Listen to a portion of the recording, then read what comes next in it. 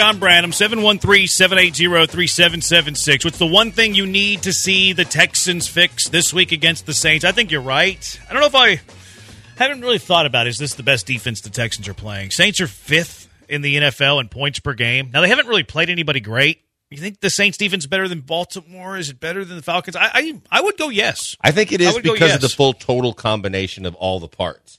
I think when you look at it, you can break it down and say, does Baltimore have something better than the Saints? Is their secondary better? Or is their pass rush better? I think that when you look at the Saints, I think their linebackers are really good. I think Jordan on the end is still really good. And I think that their secondary, Lattimore, it has been a stud, and I don't think he's fallen off that much. To be honest with you, I can't believe that the Honey Badger's still back there in the backfield, and he actually had a touchdown last week. But I think that they're veteran where they need to be. They got experience, they've got talent, and they cover both the run and the pass. I think overall they're the best defense so far this season the Texans will face. Ocho, I would agree. Ocho says I need to see them use the pass to set up the run. I would agree with that. I'm sick and tired of seeing running the ball on 1st and 10, and you get a yard, and it's 2nd and 9, and then you're behind the chains. And then we talked about how many 3rd and longs that they had against Atlanta. They had 13 third downs in that game. 8 of them were in 3rd and long situations, and were using 7 yards or more to define long. You're not going to win football games that way, so you got to get better at finding yourselves in 3rd and 3, playing ahead of the chains. I think the pass setting up the run is kind of the answer there. Gopher says intermediate and deep route completions need to improve. Secondary better bring A game, deepest wide receiver room they will have seen, and pressure quarterback. Going one at a time on this, the Falcons did their darnest and did a really good job of taking away the intermediate and deep route game for the Texans because, again, 3rd and long situations. Whenever the Texans were in 3rd and long, almost every single 3rd down, except for one, they blitzed. C.J. Stroud beat them on a blitz, and they didn't blitz again on 3rd and long situations. They were dropping 8 into coverage. Like, good luck being successful with intermediate and deep routes whenever the other team has 8 dudes in coverage. That you're not going to be successful with that. You're not going to have a good intermediate and deep route game whenever the other team's dropping 8 in coverage and you're looking for the intermediate and deep route game. That's why CJ was throwing a lot away.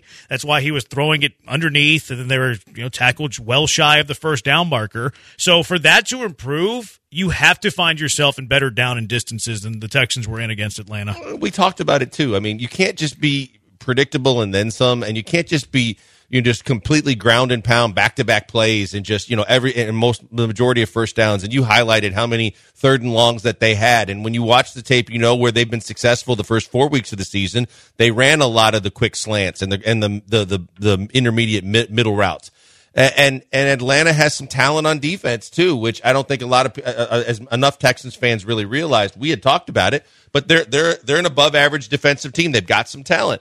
I'm interested to see what New Orleans does because to me this is going to be about how they have to set up they have to be able to get the run going by setting it up with a short pass. But they've got to do what they do best. I mean, they pass the football very well, and it seems like they're just force feeding the run way too much. I get the balance, but we talked about it. Maybe you can get the balance instead of straight handoffs from little screen passes out of the backfield, from getting Singletary more involved because he has more quickness and he can be elusive side to side. I just think that there are ways that they can do that without having to just take 2 downs every 4 and jam it right down the middle of the line. Alex on the Twitch says Texans can't keep having field goals. They need to finish with touchdowns. That's true. Their red zone percentages haven't been good. They need to finish drives with points. So I was a little surprised that D'Amico didn't go for it on that 4th and 1. Watching the All-22, though, it came right after a play where the offensive line didn't block and Dameon Pierce made a bad decision. I think D'Amico was like, screw this. I don't trust this offense. Yeah. Let's get points here, which I understand. I understand that after watching that 3rd down play. And I think the 3rd worst in the NFL in the red zone. Brutal. In scoring. They get field goals, more, not touchdowns, and they got to change that. So what is the number one adjustment for you that you need to see the Texans make this weekend? I think to me it's not they got to adjust so that they're not so hell-bent on running the football that they get themselves in a lot more of the 3rd and longs, and they put themselves behind the chains. I think that they've got to open up the passing game more. I think they've got to pass a little bit more on 1st down. I think they got to have confidence in knowing they're good at what they do, and what they do is the quick passing game and letting CJ kind of cook in the pocket. So I would hope What I'd like to see them do is I'd like to see them actually pass the ball a little bit more. And if you want to do that instead of running early by getting the screen pass going, then I'm all for it. Yeah, I kind of want to see the pass set up the run. Like, I want to see what the run game looks like when you're doing it out of 2nd and 4s, 2nd and 6s instead of 1st and 10s. And if that means that you're using the intermediate short passing game as a means to get yourself in those down and distances, by all means do it. Because even though the Texans' offensive line has more talent this week and last week than they have all year long, it's still not a very strong run block offensive line. Also, I want to see Devin Singletary get at least one touch of the football. Like, give him one carry. Quite frankly, I want to see a 60-40 share, and maybe even close to 50-50, because I need information going into the bye to figure out if Devin Singletary is a better fit for my scheme. Like, DJ was kind of, I thought he was defending Dameon Pierce a little bit when he was talking about how his Pierce is a fit for this team. He said that some players were saying that he was, he's a good fit for this. Like, the players aren't going to throw Dameon Pierce under the bus. I do have reservations or concerns that Dameon Pierce is not best suited for a zone blocking scheme. I don't think he's a guy that's going to get the football, make a quick read, and hit the hole hard. I think you tell him to go there, he's going to run through a brick wall. So I do have some concerns if he is a fit for this scheme. So how do you find that out? Well, let's use Devin Singletary for 10 carries compared to Dameon Pierce, and also Dameon Pierce gets 15 carries, and let's see which one looks better, having a pretty equal work share going into the bye, that in case you need to make some adjustments. So that's something that I want to see. I think defensively for the Saints, the best I've seen a defense look this year against C.J. Stroud is, quite frankly, dropping 8 in coverage. Like, blitzing C.J. Stroud has been a fool's errand. It has not been a good decision. C.J. Stroud has crushed teams whenever they blitz. He reads the defense pre-snap. He makes very good decisions post-snap. He knows where to go with the football. The Falcons were dropping 8 into coverage every single 3rd and long. The Saints are going to do it again, because that was the best defenses have looked against C.J. Stroud. It is a copycat league. And I think the best way to counter that, and people aren't going to like this, run some draws on 3rd and 8. They're dropping 8 into coverage. Run a little draw, get the offensive line blocking in front of your backer, and all of a sudden you have numbers and advantage, and you pick up a few of those. They're not going to drop 8. Or use some receiver screens. That way you get some blockers in front of whether it's a Nico Collins, whether it's a John Mechie. You have dudes dropping back into coverage. You get a quick receiver screen to John Mechie. You get 3 blockers in front. You're going to pick up 8 yards, and you're going to force the defense to get out of that. I'm surprised we didn't see that in the second half from Bobby Slowick. So I want to see a little bit of that too on the offensive side of the ball. Yeah, no doubt about it. I think that there's a million different ways that they can get this done besides just, doing the smash mouth, battering ram of just hammering Pierce into the same spots. It's inexplicable to me why Singletary didn't get at least 5 or 6 carries last week, but based on the fact that you now are having more questions than answers on the running game, and the questions are coming for D'Amico in press conferences, I want to see if they actually try the way, we analyze Slowick from week to week. What adjustments is he going to make? Is he going to adjust? Is he going to be able to find some ways to kind of pick up at this Saints defense by getting some yardage, by not necessarily traditionally running the ball between the tackles? 4071 used Dalton Schultz on first down. That worked a lot in Dallas. Schultz is coming off his biggest game. I don't hate that, because it's like, okay, give me a quick pass to Dalton Schultz, pick up 4 or 5 yards, 2nd and 5. Schultz kills me in the running game, though. It's painful. In the running game, it's tough, but in the passing game, are they going to put the Honey Badger on him? It's going to be specific. Yeah, I think he's a tough cover for New Orleans if dropping safeties and with whoever their other corners are going to be. But I think Schultz is someone that should be utilized more, because we know he can't block it, but we know he can catch the ball. Slowick was gushing about the route, and I forget the exact adjective he used about the adjustment where they worked out a different alternative for the route that he ran for the touchdown, and they just loved the way he ran the route. Well, again, there's a million different ways. It doesn't have to be running backs. If you can get Schultz involved in the screen game and the short pass game, I would absolutely do that, because he can catch the football. DJ mentioned whenever he joined us how this is a really tough offense, too. I don't know how good they are offensively. In fact, I think that they're pretty bad offensively, at least statistically, through their first 5 games. Now, I do think that they have good skill. Like, Chris Olave is very skillful as a young wide receiver. Michael Thomas is not old Michael Thomas, but Michael Thomas still has a little bit left in the tank. I like Shaheed a little bit too. He's a pretty good third receiver. And you have an Alvin Kamara. Maybe it's not the old Alvin Kamara, but he's still Alvin Kamara. I think their trouble is actually Derek Carr. I don't know if they have a quarterback here. Now, that said, defensively, the one answer we look at is, well, you got to create pressure. We want to see more pressure. Do you think that's true this week against the Saints? I do. I think so. I think that I think that, again, the same way I'm looking at Slowick and seeing what adjustments is he going to make, how is he going to find a means to an end to be able to get balance from a different way. I want to see what D'Amico can do look, we saw Grenard looked very, very good, but he didn't get a sack. I mean, they didn't get sacks. They didn't give up any. They didn't get any. And everybody's always looking at Will Anderson. I need to see these edge guys get home a couple of times. I need to see these guys take advantage of the fact that I think the entire offense is overrated for them. They always have a steady offensive line, but I think that Carr's overrated. I think Michael Thomas and all the hype and the hoopla and the money, and he's missed more than he's played in the last several years. I don't think he's very good anymore. I don't think Kamara is anywhere close to where he was, but he's got a big name on the back of his jersey that everybody recognizes. I think the Texans defense should have some success against the Saints offense, and they need to get home and put some pressure on Carr. The one thing that could be worrisome is the secondary. Like Shaq Griffin, is he going to play after missing the last game? Of course, you're without Stingley. You're going to need a big game from your secondary. You're going to need everybody at full health here. 4187, you guys worry too much. I thought you were happy with rebuilding, not worried about wins or losses. The moment the Houston Texans traded away their own pick, I was invested heavily on the Houston Texans winning football games. Is winning the most important thing in 2023? No. Development is. But I don't want the Houston Texans to finish with 5 wins and be giving away their, the number 4 overall pick. I want the Texans to win a bunch of football games. That way their pick is somewhere in the late teens as opposed to being in the top 5. So, no, you've been you're a little out of touch here, 4187.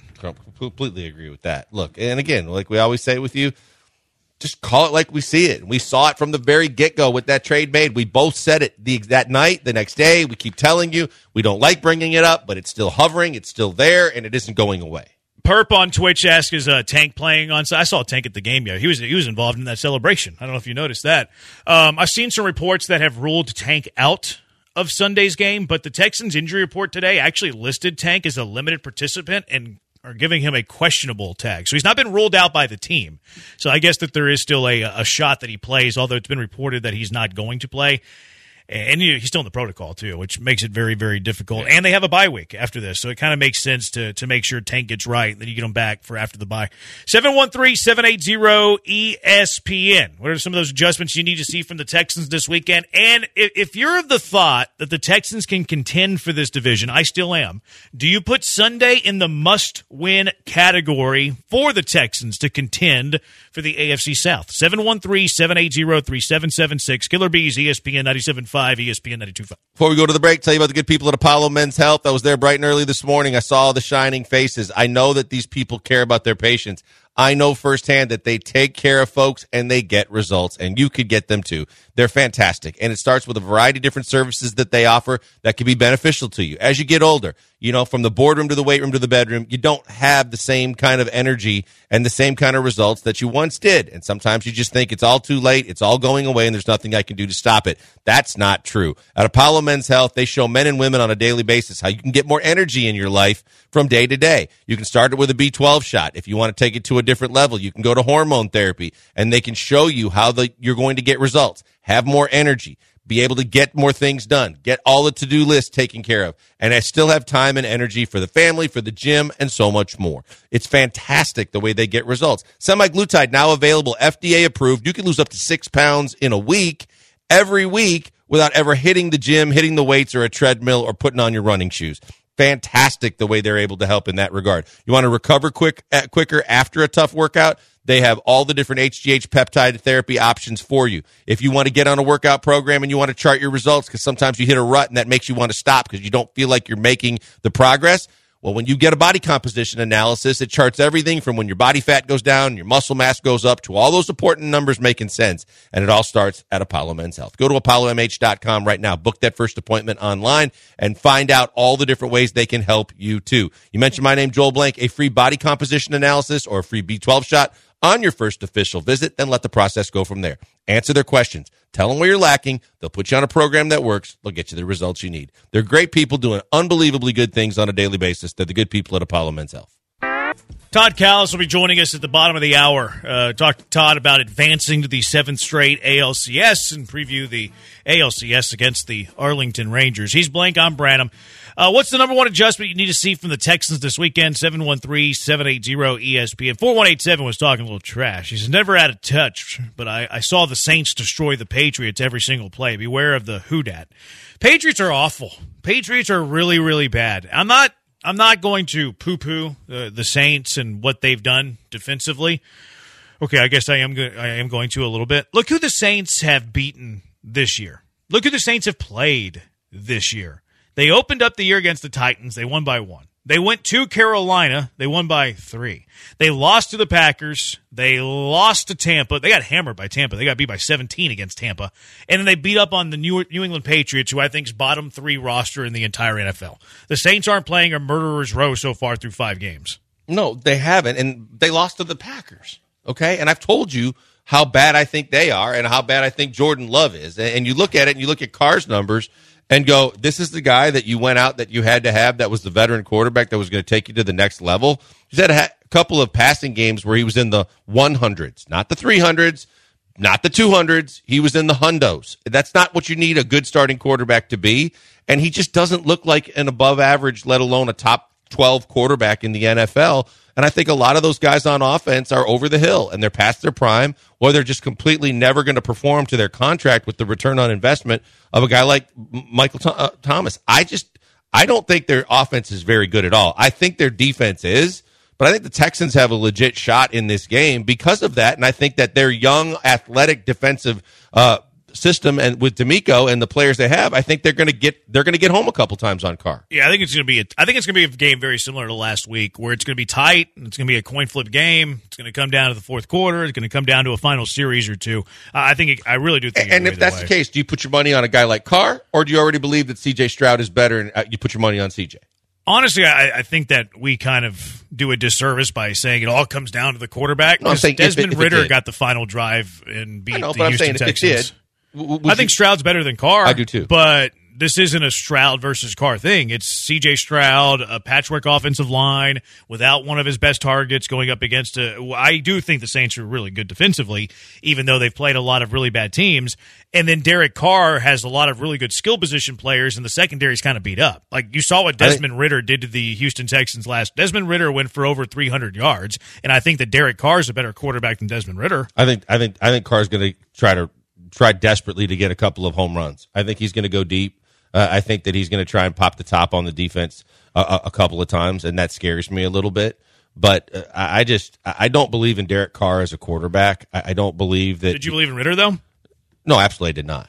Yeah, so it's that's my concern isn't like being fearful of Carr. It's more like the secondary kind of scares me. Now, Shaq Griffin was a full participant the last 2 games, so that's a pretty big addition because now I thought he actually played pretty good, Shaq Griffin did, whenever he filled in for Stingley. And I'm wondering if they call up Verrett at all. Like, I wonder, because they signed him early in the week. Maybe he's not even ready. Maybe he waits till after the bye. But I'm really intrigued. Kind of a small thing. I don't think it's paramount. I think it's small. But I'm really curious to see if Verrett's on the active roster Sunday. It's interesting. I just think that they're 2 different situations, and I know that injury is the biggest problem for the Texans when you're trying to figure out the weapons and what CJ is going to have to work with. I just don't think that it impresses me, the weapons that the Saints have, with the exception of one in Olave that can go deep. And I think that that sits well, that bodes well for a Texans defense that's dinged up as well. Yeah, I do think that the home field's the determining factor here. I do believe the Texans are going to win a very tight game Sunday. Secondary is probably my biggest concern on the defensive side of the ball. Hopefully Shaq Griffin can alleviate some of that. 4071, Texans will beat the brakes off the Saints. They will contend for the division, and that leads to the question, 713-780-ESPN. We were saying if the Texans can get to the bye at 3-3, because they actually have the second worst schedule the rest of the year after the bye. The team that has the worst schedule after the bye, and by worst I mean the most favorable, the easiest, good way to put that, the Saints do. The Saints have the easiest schedule post Texans bye. Texans have the second easiest schedule. So if the Texans get to 3-3, They have the second easiest schedule in the NFL. I think they can be in contention for the AFC South. But what if it's 2-4? Do you think that Sundays must win for the Texans if they want to win this division or can at least contend for this division? I think it's too early to must win it. I think they can be in 2-4, and I know that they're still going to have a Cleveland team later in the year that looks like it might be falling apart, that you got the Cardinals and the Carolina Panthers on that schedule. You can capitalize on those. If you handle your business within the division, I think it's too soon to say it's a must win. I think it would be ideal, and it'd be a great situation to be in, especially with how tight last week's game was and where you almost had it, that you could get there and say, hey, we're 500 after 6 games. Not a lot of people saw that coming and kind of build off of that. So I don't think it's a must-win per se, but because I still think that after the bye, they can still fully capitalize on that schedule, and I think that they'd still have a fighting chance for the division. Yeah, I can't categorize it as a must-win either. Now, getting to where you're going to need to be, 2-4, going into the bye is obviously a lot more difficult, but because the schedule is so bad, it's not incredibly daunting. It'd be difficult, but it's not like climbing Mount Everest. Right, it's not insurmountable. The schedule's so bad. The schedule is just so bad after the bye that I still think at 2-4, they could rattle off 3 wins in a row. They could rattle off 5 of 6. They could rattle off 6 of 8. All of a sudden, you get to week 16, week 17, where you're playing your division rivals, where you're in a spot where if you go 2-0 in the final 2 weeks, you're this, you go from the worst in your division to first in your division. I think that it's still in play at 2-4. Obviously, the odds decrease a lot if you lose the game and you're 2-4, and they increase a lot if you go 3-3. I really want the 3-3 thing, because if you go 3-3, you can go into the bye 3-3. You can break up the rest of the season going into the final 2 weeks of the year into 3-game series. And if you go 2-1 in those 3-game series the rest of the year until week 17 and week 18, you're going to be in contention by default. So I really want them to get to 3-3, because whenever we started to talk about it after the Texans won their first game, it's like, get to that bye at 3-3, and you got the fighter's chance. I'm not going to feel as good about it at 2-4, although I'm not going to say it's an absolute 100% must win. No, because the other thing that I like about this, as much as we've been watching it week to week and player by player with the dinged up offensive line and all the injuries that this team has, a lot of it could get right during the bye week. So even if you're 2-4, but if you get healthy with the bye week following that, you come out of the bye week and you're closer, not that anybody's 100%, but you're closer to being the healthy unit that you thought you were going to have with an offensive line, with some of the players you've been missing. Maybe hopefully you get Stingley back somewhere soon after that, if not, close to that, and you start adding those players back. Now you gain momentum by having more talent as well as an easier schedule, and I still think that, you play your division. You basically have Jacksonville's number. The Titans don't scare anybody. And obviously, whether you get Minshew or Richardson, and it looks like you're going to get Minshew, that's going to be a challenging game for you. But with those games in the division that you got a good chance at, and all the cupcakes coming up, and getting healthy, I think it's a good recipe for them. You would have to do something that's, I'm not going to say special, but you have to do something that was unexpected if you lose this game and still win the division. You got to upset someone that we had picked as a loss. Yeah, you got to go on a run that most people wouldn't expect you to go on, because 3-3. I'm telling you, it's not that insurmountable with your schedule to pick up 2 of every 3 games for a period of time, to where all of a sudden you're 8 or you're 7-7 going into your last 3 games. And if you're 7-7 going into your last 3 games, you're in the contention, you're in the race in the very poor AFC South. 713-780-3776. The voice of the Houston Astros, Todd Kalas, will join us next to break down the ALDS win and the preview of the ALCS. It's the Killer Bees on ESPN 97.5, ESPN 92.5. Hey, before we go to the break, another word from my good friend Doc Linville. Doc Linville, best in the business, NeoGraft procedure. For the guys, you don't know what the NeoGraft is, but maybe you need to, because you have pattern baldness. You're thinning. You're going bald, and you don't think there's anything you can do about it. The sprays, the creams, the foams, they just mask the problem. You can shave it all off, but you don't really want to do that either. You want your own hair, and you get it with the NeoGraft, because genetically you're never going to lose the hair on the sides and the back of your head. So Doc Linville takes some of that, repurposes it where you need it most, gives you more of a coverage area, a better appearance, and more confidence. It's fantastic. And as listeners to ESPN 97.5, you get a free consultation with Doc Linville and his staff. It normally costs $150. For you, it's absolutely free. Sign up, get in there, go in, ask questions, get answers, and find out if the procedure is right for you, too. It was for me. I can't speak highly enough about Doc and the job that he did with me. he could do the same thing for you too. Go to 975hair.com right now. That's how you get that free consultation. Get in there, ask the questions, get the answers, figure it out, because it's all going to make some sense to you when you start figuring out that 95 to 99% of all the follicles that they're going to move are going to stay and grow, get stronger and longer, and be with you for the long haul. It's absolutely fantastic. Check him out today and tell him I sent you by, because I think Doc's the best in the business. Go to 975hair.com. Let's go straight out to the HR&P guest line, being joined now by Todd Kalas, voice of the Houston Astros, presented by Daspit Law Firm and Academy Sports and Outdoors. Todd, thanks for taking a few minutes hanging out with the Killer Bees on this Friday afternoon. How about Christian Javier and Jose Urquidy and what they gave the Astros in Minnesota? How about it, right? I mean, you go up there 1-1. Minnesota's got a little momentum coming off Game 2. Beating Framber Valdez, and those guys stepped up. I mean, Christian's been really good, 3 of his last 4 starts now, which bodes well. He's become the first pitcher ever to go 3 starts in a postseason with 1 hit or fewer.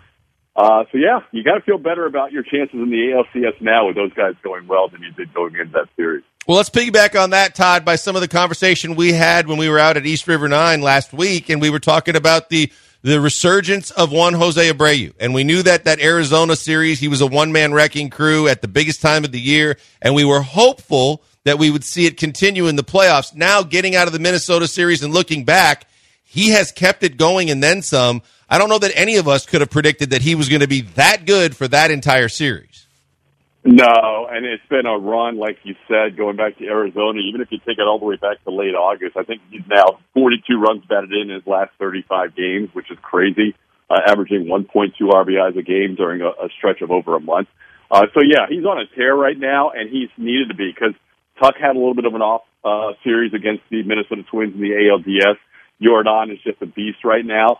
But between Jordan and Abreu, those guys really helped carry the team in the last round. Wouldn't surprise me if Tuck and Bregman or Tuck and Altuve or even Tuck and Chaz team up and start doing some damage here in the next round. It's a lineup that can hurt you 1 through 9. It'll be interesting to see how much the Rangers pitch to Jordan Alvarez. I think he only drew 1 walk in that series against Minnesota. I doubt he'll only draw 1 walk in the first 4 games against Texas. Todd Kalas joining us on the HR&P guest line. And speaking of Texas, 2 organizations that know each other well, and Marcus Semien and Martin Maldonado got to know each other a little bit better in some games this season. How much stock can you put in the regular season whenever you're talking about these two teams now meeting in the ALCS? A little bit. But you got to keep in mind, even when the Astros dominated them in Arlington that last series of the year that they played, outscoring them 39-10 and hitting a 16 home runs in 3 games. It was ridiculous. Obviously, that bodes well for the Astros offensively, but the Rangers didn't have a fully healthy Nathan Eovaldi back then. Max Scherzer tried to start in that series, and he was about to go on the IL right at that start. We don't know if Max is going to be back or not. If he is, he's probably not going to be fully extended. So, but 2 things that were missing in that series for the Rangers, they didn't have Josh Young, their rookie third baseman, who might have been American League Rookie of the Year. Had he stayed healthy all year, he would have certainly pushed Gunnar Henderson for that title. And they didn't have Evan Carter, who's now, he was their 9-hitter for a while. Now he's moving up in the lineup because he's hitting so well. So those 2 guys weren't part of the Rangers lineup. It was still impressive. It was still a beatdown. It was still something nice for the Astros to hang their hat on going into the playoffs, but it's also it wasn't quite the Rangers team that they're going to see beginning on Sunday night. Todd, on the pitching side of things, we know that the Rangers bullpen is what you'd like to get to. You mentioned Scherzer maybe not being stretched out enough. You want to see the Astros be able to kind of get a lot of pitches in at bats and get to that bullpen, it would seem. You think that's one of the attack mode messages of Dusty and the guys talking about preparing for this series? Try to get to that Rangers bullpen? 110% if you can. Yeah, that's got to be the key to the series. I mean, the Rangers know that's their Achilles heel. It's no secret. Bruce Bochy is not entirely comfortable when he has a short lead in the middle of a game, knowing he's going to have to piece it together from innings 6 through 9. He's going to hope he gets a lot of innings out of Jordan Montgomery game 1 and out of Nathan Eovaldi game 2, because the bullpen has been really erratic. It was Will Smith for a while who was closing, and they got Aroldis Chapman, and he had a good stretch here and there, but lately he's been very inconsistent. Jose Leclerc has been their most consistent guy at the back end of the bullpen, but they really weren't tested too much either against Tampa Bay or in their next series They really had big leads against Tampa Bay and Baltimore. Really didn't have too many high pressure, high leverage situations for their bullpen to try and close games out. Even when they did that second game against Baltimore, I think they were up 11-5. It was 11-8 all of a sudden in the ninth inning, and they were able to win that game. So to me, that's the key to the series, is getting their bullpen involved in close games, because I think once you get it to a bullpen game, that's where the Astros' advantage takes over. So I look at the Rangers lineup, and that's their strength. They were the best offense in the league. I'm having trouble finding the easy outs. I mean, 1 through 9, this lineup is deep, and they can beat you throughout. Absolutely. They don't have an easy out. That's what I was saying earlier. Like, Evan Carter was batting ninth, and now he moved up a little bit in the order. But yeah, it's 1 through 9. It's as good as any lineup in the American League and maybe in baseball. So the Braves had a really good lineup that didn't show up against the Phillies. The Dodgers had a really good lineup that didn't show up against the Diamondbacks. The Rangers lineup showed up. They showed up more so in that Baltimore series and the Tampa Bay series, but they showed up here in the postseason. Corey Seager, if it wasn't for Shohei Ohtani, might be the MVP. He and Kyle Tucker are probably going to end up in the top 3 along with Ohtani. This guy's legit. He's showing why they paid him all that money for all those years. Marcus Semien has not had the best postseason, but he scares me because I think he's really going to be geared up and focused for the series against the Astros. We know what happened earlier this year. 1 through 9, this team can hit. They really don't have a weakness. You're going to have to beat them by out-hitting them. You're not going to win a lot of 2-1 games or 3-2 games, in my opinion, in this series. Todd, best of 7 now instead of a best of 5, longer series. Do you anticipate any changes to that roster going into the longer series? And is Kendall Graveman even a possibility? Yeah, I don't know. It's kind of been radio silent since the end of that Twin series. The Astros celebrated that after the game Wednesday night. They flew back yesterday. Today was a day off. There was kind of like an optional workout. I didn't attend that, but so I haven't really talked to anybody yet. Tomorrow's when the media sessions start again. So I really don't have too much of an insight, guys, in terms of who might be on or off the roster based on transitioning into the ALCS, but I don't anticipate it being a major change. I really don't know who else they could add that's really going to enhance this roster. I might be telling you a different story at this time tomorrow once I hear what people have to say, but to me, there wasn't really a glaring need for anybody to be added for a 7-game CS as opposed to a 5-game DS as they just played. Todd Kalas joining us on the HR&P guest line. Our conversation presented by Daspit Law Firm and Academy Sports and Outdoors. TK, I heard you mentioned Montgomery, more than likely their Game 1 starter, Eovaldi Game 2. It's how I'm guessing, too. None of this is announced or official yet. It sounds like Max Scherzer's going to get back. Heaney's in the mix there. After Montgomery and Eovaldi, what's your best guess on how Bruce Bochy's going to shape up his rotation for later games in this series, Game 3, Game 4? Yeah, that'll be interesting to see how they mix and match. I think they'll probably do some sort of piggybacks with, I think 4 pitchers will be involved. You mentioned Scherzer, you mentioned Heaney. I think Martin Perez and Dane Dunning will also be in that mix. So between those 4, maybe you piggyback 2 one day, 2 the other, or you only have one guy go one day and then start your bullpen session where you go 1 inning at a time and you have whoever that 4th guy is between Heaney, Perez, Scherzer, and Dunning to be the backup plan if you need bulk late in the game. So I think they're going to mix and match. I think you're going to see 2 traditional starters the first 2 games. In theory, you'll also see Montgomery go again in Game 5. That means you'll probably see Eovaldi go in Game 6. And then I think it's all hands on deck if they get to a Game 7. So I think you'll see 2 traditional starters, 2 potential piggybacks, or shorter start plus bullpen session and maybe a bulk guy. But they'll mix and match it a little differently than the Astros. I anticipate the Astros will stay with their fresh 4, just going forward with Verlander, Fromber, and then you've got Christian Javier and Jose Urquidy. I think they'll just roll with those 4. You won't really see. You'll have France back there as a potential piggyback, Hunter Brown back there as a potential piggyback, but I don't think they're going to go into the starts thinking they're going to piggyback like maybe the Rangers will. Todd, it was crazy before the series. We were trying to figure out 3 and 4 in the Astros rotation, and now the only question is, are we going to get the real Fromber we're used to back? Any reason for any concern coming off of that? Was that just a little too much rest and time in between where maybe he didn't have his sharp stuff? Or are we expecting that Fromber's just going to kind of be the old Fromber coming into this series?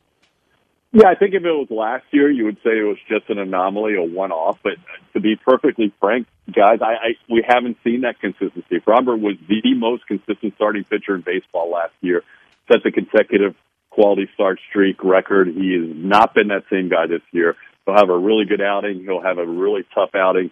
He'll have 2 out of 4 good outings. So we just haven't seen that consistency that was part of his DNA last year. And so because of that, I can't say for sure if that was just a one-off. I'm hoping it was. Fromber seems to pitch well in the big moments. I can't imagine, he's going to go out there and have another tough outing. I think that last time he faced Texas in Minute Maid Park, he kind of got out of his comfort zone with hit by pitches and the benches clearing and all that. He kind of got a little bit amped up and maybe just overdid it a little bit and was not calm enough to pitch quality innings in that start. So to go back to your original question, to me, when Fromber's on, he's one of the best pitchers in baseball. We need him to be on. But I can't tell you for sure that was just a one-off, just based on the fact that he hasn't been as consistent this year. Maybe the law of averages will play out. Are you going to make the trip up to Arlington to watch the games on the road? You know what? We were talking about that. My wife and I were talking about that last night. We were debating because I probably have one little trip that I can take at some point in this postseason, because I'm hosting, along with Lummer, all these post-game shows out of the studio. But they also gave us the flexibility to travel for a series if we wanted to. So I'm debating whether to go up to Arlington this time around, or maybe hoping the Phillies are the matchup in the World Series, because I would love to go back to Philly if that's the case. So I might hold out to see if it's Phillies Astros round 2. But I still might end up in Arlington. We're going to have to make that decision in the next 24 hours. Let's be honest, it's the wife making the decision, right? Pretty much. Yeah, I've got no say. I was going to say, you guys brought back Astros After Dark, waiting for After Rockets basketball to give us post-game the other night. Yeah, that's going to be a little bit of an issue. Not an issue, but it's going to be a little bit of a factor going into this next round. So whenever the Rockets have a preseason game, we'll always have to wait until they're done their post-game show. But in this case, the other day, we had a day game, and the Rockets had a night game, so there was like a 6-hour gap or whatever it was. This time around, it'll be a much shorter gap. It might not even be any gap at the 2 game ends at the same time. So, we'll be using the same studio that the Rockets use for their post-game shows, and we'll just make it work. Whenever the Rockets are done their programming, we'll be right on the air. Well, Todd, thanks for spending some time with us, and enjoy the ALCS. Guys, I look forward to it. I'll talk to you next Friday, whether it's from Arlington or right here in Houston, but I can't wait to see how the series plays out. Likewise. We'll talk to you Thanks, then, Todd Kalas. Conversation brought to you by Daspit Law Firm and Academy Sports and Outdoors. You brought up the Kendall Graveman injury. Is Kendall Graveman going to be on this roster whenever they have to announce it on Sunday morning? What changes will there be to the ALCS roster? How important a piece is Kendall Graveman? Also some... if the Rangers do go with 2 lefties, Montgomery a lefty, Andrew Heaney a lefty, how does that play into Dusty's lineup with Michael Brantley, with Yiner Diaz, with Chaz, with Dubon? How do you want to see the Astros play it with a lefty on the mound? Because they didn't see that in the ALDS. 713-780-3776. Killer Reese, ESPN 97.5 and ESPN 92.5. Guys, before we go to the break, I want to tell you about the good people again at MyBookie. I've been telling you about them for quite a while. We got a big weekend coming up. We got all this playoff baseball. We got college football. We've got a full slate of NFL games. Well, if you love betting on sports and you want a place where your money's safe and secure and they take care of their customers, that's why I always tell you, go to mybookie.ag. Get in there and put some money in an account, set it up or reload your account, and get ready for a big weekend of sports with a chance to win some cash. It's absolutely fantastic, and it doesn't matter if your team is up or down. You can still cash out or bet the game live to come out on the winning side, and it's all because you go to mybookie.ag. Been in business for over a decade. They ain't going anywhere, so neither is your money. And they also have lots of other things going on. Daily odds boosts, same game parlays. Take advantage of huge prize pool contests. Every single sack, fumble, and touchdown is another chance to hit a payday. Get started right now, and I always tell you to remember this promo code, BET975. Right now, if you use that promo code on your first deposit, you have a chance to grab a deposit match up to $1,000. Once you're signed up, try the MyBookie money bag and grab all sorts of crazy long shot odds, like a plus 7,000. What? They have money bag bets for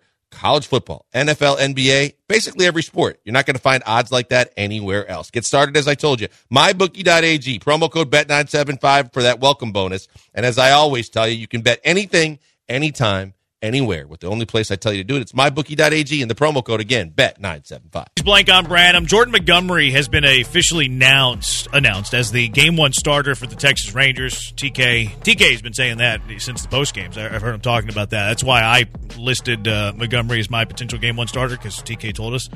Eovaldi, he'll be on full rest Monday. There's no way he's not starting Game 2. The first decision for Bochy is going to be Game 3, and it's going to be, do you use Scherzer there?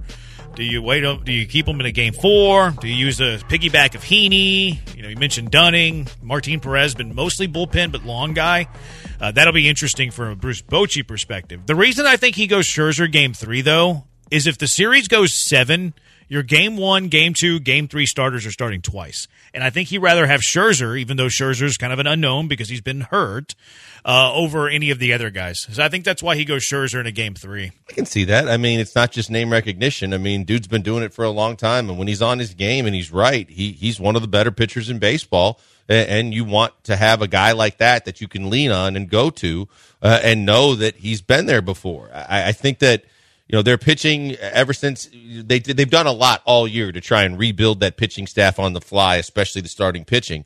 The Chapman thing is another story all in itself, but when you look at it, I think that the Astros starting pitching looks to me better right now in the way it sets up. You're right. It's a 2-2 situation. Both teams' first two guys are veterans. Scherzer's a wild card. But if you look at what you got in the Minnesota series out of Javier and then what Urquidy was able to do, you feel a whole hell of a lot better about starting pitching going the Astros' way because of the guys and what they were able to do in Minnesota. Yeah. I'm just curious to see how Bochy does it in Games 3, I think you're 4. Right. The rosters aren't due until Sunday. So Bochy has time to wait until Sunday, and they're also sweating out John Gray. Now they mentioned if they use John Gray, it's probably going to be from a bullpen role as opposed to a starting role, so you can kind of throw him out. Now the Astros, their rotation's set. Like I don't think anybody's going to put up a fight that it's JV, Fromber, Javier, or Urquidy. That seems to be set. And again, your top 3 starters in a 7-game series, if it goes 7, are making multiple starts. JV, Fromber, Javier would line up for Game 5, Game 6, and Game 7. I think that the biggest question for the roster, I disagree with TK a little bit. I think that the Astros will make a roster change. I think that John Singleton will be left off the roster, and I think they're going to carry a 13th pitcher. They carried 14 hitters, 12 pitchers in the division series. You have 2 off days in a 5-game series. That's normal.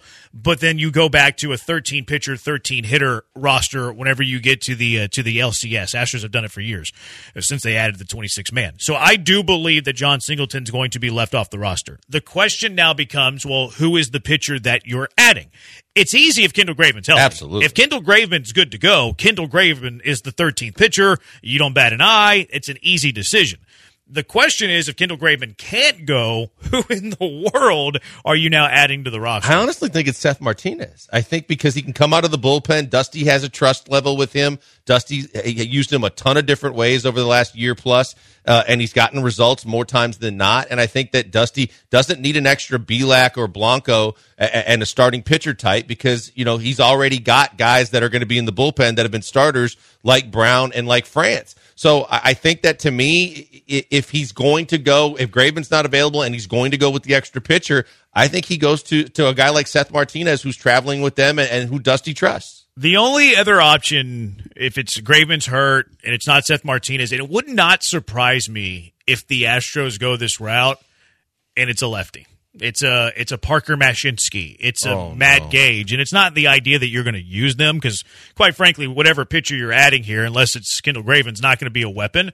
But the Rangers lineup does have 3 prominent lefties in their starting 9. Corey Seager, lefty. Evan Carter, who's going to be next year's Rookie of the Year, lefty. Nathaniel Lowe, lefty. So it does make sense because, you're talking about Seth Martinez here. Like, we like Seth Martinez, but it's not that difficult to leave Seth Martinez off the roster. I could see the Astros carrying one of those lefties to try to just have as an option against some of these Ranger lefties. So I think that is a possibility. Souza can't make it. I know he's not available, but boy, that would have been nice to have because I had confidence in that kid by the end of the regular season. I thought, hey, that was a nice little add to the roster. That kid can pitch a little bit, and I have more confidence in him than a Hunter Mashinsky. Don't get me started. I think that Bennett Sosa is going to make the bullpen next year. I think he's going to be right. I think he's going to be the lefty in the Astros bullpen.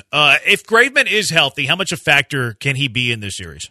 It just depends. I think that if you're getting some slugfests and they're going to the bullpen and from situational standpoints more frequently, I think he could factor in. I think that he's going to kind of be Stanek of a year ago, though. He's going to be on standby, but I don't think he's going to surpass anybody and jump ahead to be used more often than, say, a Maton or even a Stanek or a Montero or guys like that. And because you've got starters in the bullpen already with big-time arms, in the case of Hunter Brown and all that J.P. France did, I think it's nice to have a security blanket of a guy that used to close, that's had some playoff experience, that could do some things for you. But I don't see him doing anything like massively impactful if he's added to the roster. I'm not even sure that he jumps anybody in the bullpen. That's what I'm saying. Yeah. To me, he wouldn't jump Maton. I don't think he would jump Montero because you don't know because he's been hurt. I'm not even sure he jumps Stanek. Like, he might be your last guy in the bullpen. Like, I want him to be healthy because Graveman's a better choice than a Seth Martinez.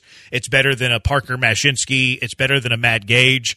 But who knows if he's even healthy. You start talking about shoulder discomfort for pitchers, it scares me. So we'll have to wait and see until Sunday. 713-780-3776, HRNP listener line. Let's go out to the HRNP listener line. Robbie, you're in the Hive with the Killer Bees. What's up, Robbie? Hey, how you doing today? What's up, Robbie? I'm just calling to say, look, everybody knows that last year nobody wanted to pitch to Alvarez. So this year, don't pitch to Garcia.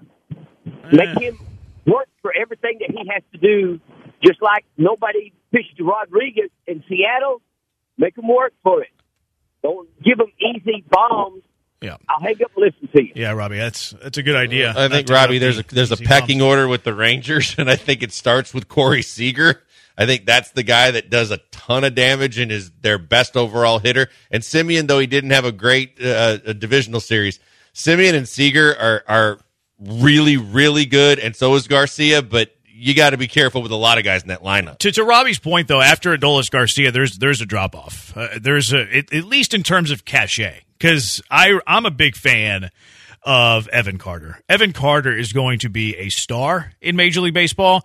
He's super young. He's 21 years old. He has less than 65 at-bats in his Major League Baseball career. And like TK was telling us, this is a guy that 2 weeks ago was batting ninth in their lineup. He was too talented to not have them for the stretch drive, for the playoffs, because he's better than like Jankowski. He's better than a Robbie Grossman. And then all of a sudden, he's just caught fire, and he's now batting fifth. So from a name value, cachet point of view, you want to face Adolis Garcia or a rookie named Evan Carter, it's like, oh, yeah, pitch around Garcia, let's face Carter. I'm not so sure Evan Carter's not the better player, quite frankly. Evan Carter is a stud.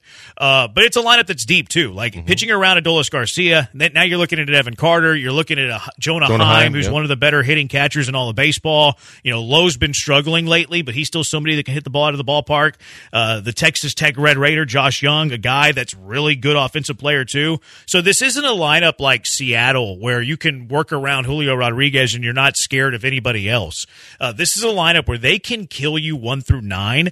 And I agree with you that Simeon and Seager are bigger weapons than Adolis Garcia. But Adolis hits fourth and Simeon and Seager hit first and second, so it's not like you're pitching around Garcia to get to Simeon and Seager. They're already out of the way. But don't sleep on this Carter kid and the rest of that Ranger lineup. They can go. And Garcia might be one of the guys you want to attack. Now, he's a guy that's going to hit the ball out of the park, but he's also a guy that when you look at the rest of their lineup, he's like one of the lower average guys. So he might be one of the guys that's the easiest to get out for the Astros. Yeah, no, I agree with that. And I think that it's more as I was talking about it, if you're looking at it situationally later in the game. Once you get through the top of the lineup, the initial time through, you're going to see Seager and Simeon come up, and you've got runners on base. You got to be real careful with those guys because they do damage, and they've done it all season long. And Seager has been worth every penny that they've spent the way he's played this year. And he continued to be the fear that was in everybody's minds when he came to the plate in Tampa and against the Orioles. So I think it'll be interesting to see how they pitch to him when they get later in games, especially with runners on. We'll break down the options for Dusty against lefties later because it's a conversation worth having because Brantley's a lefty, Jordan's a lefty. I don't think they want to play Brantley every single game. So we'll figure out what Dusty Baker should do, right? Because we're smarter than Dusty. People think that we always say that and complain about Dusty, even though he's the most decorated manager of Astros history. 713-780-ESPN. But coming up next, it's Who Said It, where Joe George is going to read quotes said by ESPN 97.5 personalities. Killer Bees have to guess who said it, and we'll see who wins. It determines Blankers weekend. It's the Killer Bees on ESPN 97.5 and ESPN 92.5.